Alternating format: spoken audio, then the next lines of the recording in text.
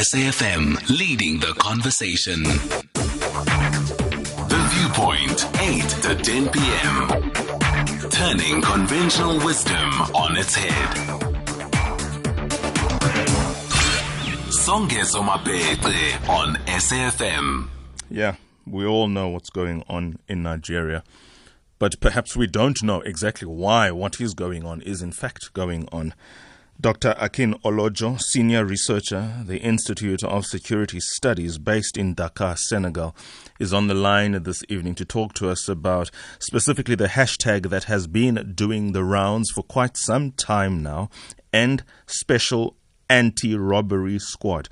In Twitter streets or social media streets, it's hashtag EndSARS. Dr. Olojo, thank you so much for your time. Good evening. Good evening. Thank you for having me. Excellent. We are in South Africa. We do have an interest in what's going on in Nigeria. We are one in the sense that we are of the brotherhood of African continent. An injury to one in the proverbial sense is an injury to all. But specifically, the pain is that of Nigerians. What's going on in Nigeria? A political synopsis. All right, thank you. This is such an important issue, and I think, like you rightly said, it cuts across a number of countries, not only Nigeria, but South Africa and even Kenya to some extent. The protests in Nigeria, especially in recent weeks, are a call by the Nigerian people for massive reforms of the police institution. That's on one level. Now, on another level, and perhaps a more critical level, is that the protests are drawing attention to much-needed reforms in the wider security sector in Nigeria. So when we all see the hashtag EndSARS, which refers to the Special Anti-Robbery Squad, of course, that might just be an aspect of the police institution. But then on a broader level, more significantly, it's about reforms in the security sector, which also involves the military to some extent. It's about reforms in terms of governance. So it's really at the heart of, trying to get the attention of the government, and it's something which really I can call the strongest citizen voice on security matters in recent years. Let's talk about the need to have this conversation in relation to the administration. I do remember a couple of years ago when Nigerians were very strong in the election campaign, never mind the fact that the elections themselves might have been marred with some delays and potential corruption there. We're not going to go there. But there was a strong sentiment that it had to be Buhari, or that would have been, in proverbial terms, the end of Nigeria, because another term for Goodluck Jonathan was just for the most part not something that Nigerians wanted to see. We can't talk about this, obviously, then without touching on the political legacy or the administration itself of President Buhari. Can you share comments on that and whether or not he is part of the problem or is hamstrung in forming the reforms? You see, one of the things which President Buhari promised to do, especially when he got into office, was that, one, he was going to address issues of corruption. The second was that he was going to address the economy. And the third, and perhaps most important, arguably, is addressing insecurity. So when we speak of insecurity, for instance, we're talking about, one of the most significant security challenges to confront Nigeria, which is the Boko Haram crisis. I mean, this is, it's literally a crisis that has held Nigeria hostage for over a decade. The group that, is, at the top of all this, causing the violence, is listed among the top 4 deadliest terror groups in the world by the Global Terrorism Index. And, you have, there's so much data to show how serious this is. Now, when President Buhari got into office, these were the 3 things upon which, he got the platform, and people really believed that he was going to do something, in a very, new way, in a creative way, because he's someone who people believed had, military experience. I mean, he's a former general. He was coming, almost for the 3rd or the 4th time contesting. He had been contesting for years. So getting into office, there was a lot of optimism. There was a lot of, expectation in terms of what would happen. Now, it all looked that way, but as events will show, it looks like the expectations are not being met. And in fact, it looks as if things are, more or less not making progress, because the Boko Haram crisis, for one, is still there. It's still lingering. Police reforms, as we've witnessed in recent weeks, is a major issue. The economy is also not doing well. In terms of corruption, of course, that is still an ongoing battle. It did not start with President Buhari's administration. It's been there for a while. Correct. But then it's something which still needs attention and needs to be addressed. So there's a lot of expectation, but I think Nigerians have reached the stage where they actually want to see something new. So unlike the time when, former President Goodluck Jonathan, people really, wanted him out, and then someone new. So it's actually at a stage where there is a sense that people want, someone else who can actually deliver in terms of what has been promised. So that is the stage people are at. And the young generation in particular, Nigeria has a very young population, and they are the majority. They are the ones who have actually been on the front line of this protest. They've actually been the ones organizing themselves, campaigning, and trying to bring forth the issues, present issues which affect them, and indeed the country. And you see, one thing which I think is important to bear in mind is that there is a sort of irony about all what is happening with the protests and the campaign. And it's the fact that the police institution and the army, are actually themselves victims of the political system that actually, the youth or the citizens are trying to reform. When you look at welfare policies affecting the police, I mean, it's almost non-existent. When you look at the rank and file of the military, they've lost, thousands of lives in battles against Boko Haram and its factions over the years. So when you look at all these challenges, even facing the security sector, as a whole, you realize that the protests are actually in their best interest. So the heavy-handed methods of responding to the yearnings of citizens is actually counterproductive at the end of the day. So I think it's very important we look at it that way as well. Here's why I asked the question in relation to the administration of President Buhari, because one would have thought, given his military background, he would have favored, if you like, the necessary reforms, not just in the broader security structure, but surely in defense, because that is Nigeria's protector of her sovereignty and land integrity.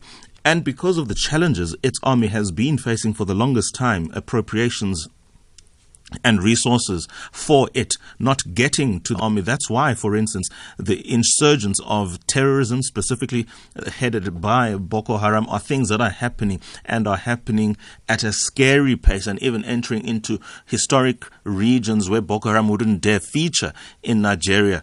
Now, this is happening. These reforms, led by the youth, as you say, are taking place. The question then has to be, is Buhari that one to lead these reforms, given his age and his health? Could he then not be a tired person? You see, this is also something, I mean, these are thoughts which, cross the minds of a lot of people, especially as, Nigerians are experiencing the second term of President Buhari's presidency. I mean, during the first term, of course, from 2015 to 2019, that was a period when, a lot of people thought, okay, maybe he needed time to maybe settle into things and sort of reconfigure things and see what can be addressed, systematically. But going into a second term with the same challenges, faced with even perhaps more challenges, is something which it really brings to the fore, the gaps in governance. And of course, we can't say that this isn't something unique to just Nigeria. Like you just mentioned now, even the insurgency involving Boko Haram affects not only Nigeria, it affects Niger, Chad, Cameroon to varying extents. Issues of police brutality affect even Kenya to some extent. Also affects South Africa. I mean, we have a South African audience listening.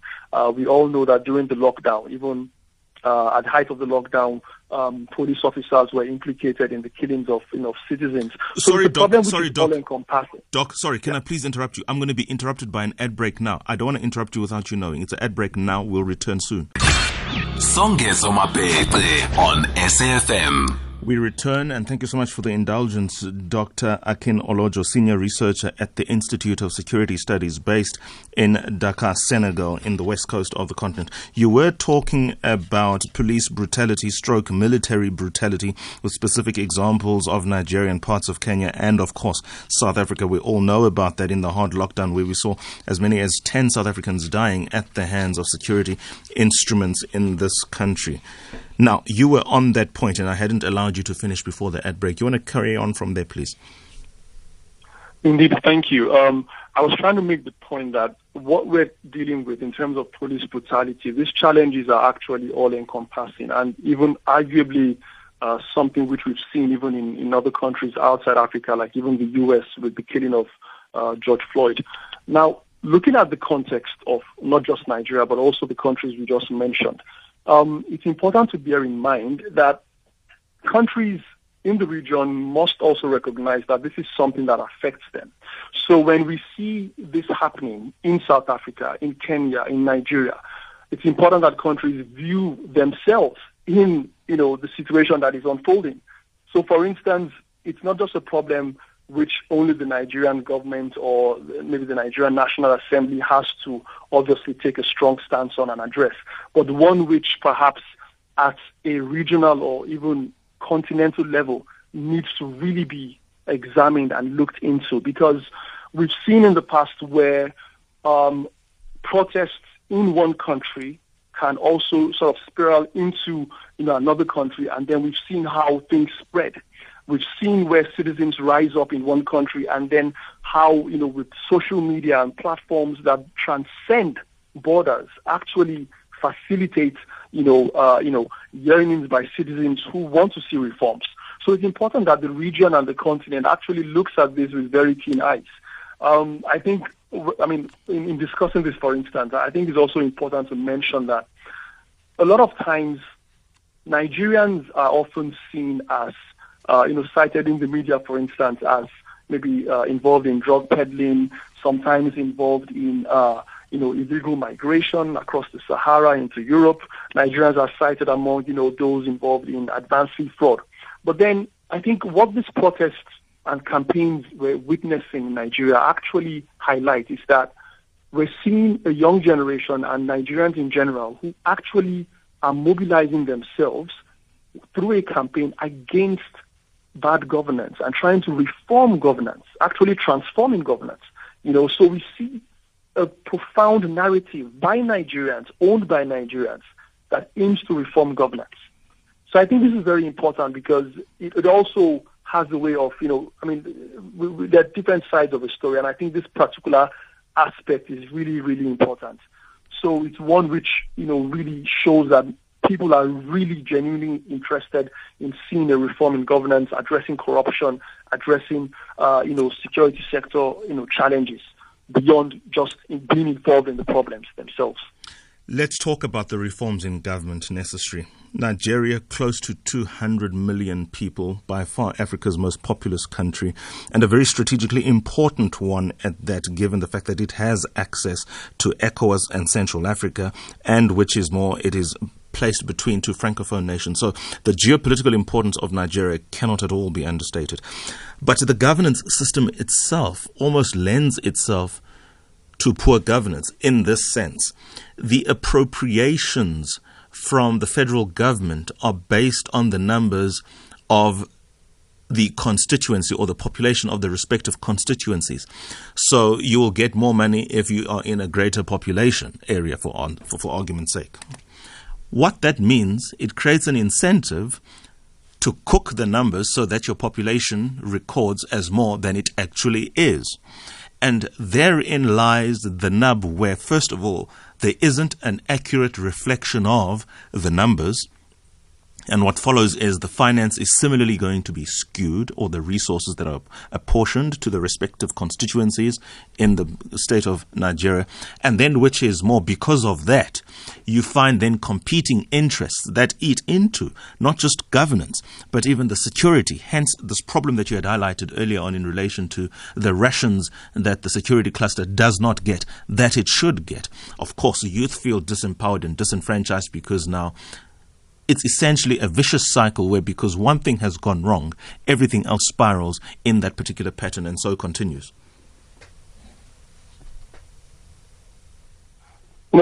Thank you very much. That's an important observation. But I'd like to sort of nuance this a bit. Sure, please. It may not necessarily be a case where, depending on the numbers from a particular state or region or zone of the country, will determine how much of the resources or what proportion of the resources will go there. I think it's good to look at it also in terms of the elites versus those who are actually, deprived within the country. So irrespective of religion, irrespective of the ethnic group or part of the country, irrespective of the state, there is, of course, that elite class which a lot of citizens perceive and feel that they are the ones in control of the resources. And it transcends, ethnic cleavage or religion, like I mentioned. So it's about people who are deprived and who are pitched against those who are in control of resources. So it's really about looking at it that way. And I think it's also a picture which reflects even to some extent in a number of other countries and even, to another extent globally. So it's about, so what we see unfolding in the present day period is a case where citizens are actually gradually waking up and realizing that whoever they vote into office, even if it's someone from their own state or someone from their own ethno-religious, zone of the country or part of the country, it must go beyond that. And it must be, whoever you vote must be someone who actually knows what is expected to be done, who is, based on merit. And I think gradually, I would like to be very optimistic about, the trends to come, because I think as the elections, come closer in 2023, we're going to have elections in Nigeria. I think we might actually get to a point in the country where citizens will actually be compelled to vote for someone based on merit and not just based on ethno-religious sentiments. I think that trend really is one which is catching on quite strongly among the youth, and which is why they have been inspired, in recent weeks and, in recent months to protest and to try and organize themselves. And we can see even among the youth, during the protest in Nigeria, we saw, medical practitioners, we saw, media startups, we saw people, food vendors, people involved in IT, and, just trying to organize themselves, even trying to offer free bono services, to citizens, even on the street, and trying to even help each other. There was, some pooling of funds, mobilization of funds by different groups, among the youth, and the disbursement of those funds. There was a, sort of a reflection of leadership, that sort of spread across, different groups, among those protesting. Something which sort of challenges this traditional idea of a vertical structure of leadership or power, that top-down image. So I think we're actually getting to a point where Nigerians and hopefully other African countries, especially the young population, would actually wake up and choose leaders who actually have their interests at heart. That's as good a point where we can leave this conversation. My brother, thank you so much, Dr. Akin Olojo. All the best to you in the region, Senegal there. And of course, we do hope that the fortunes of our brothers across the equator, which are tied to ours, do indeed improve for the better. Thank you for having me. It's been a pleasure to join this conversation. That was the African Narrative then, with our guest based in Dakar, Senegal, who's a senior researcher at the Institute for Security Studies, Dr. Akin Olojo, talking to us about many other things, but not least the reforms that are fundamental to Nigeria and changing the narrative coming out of that most otherwise wonderful country.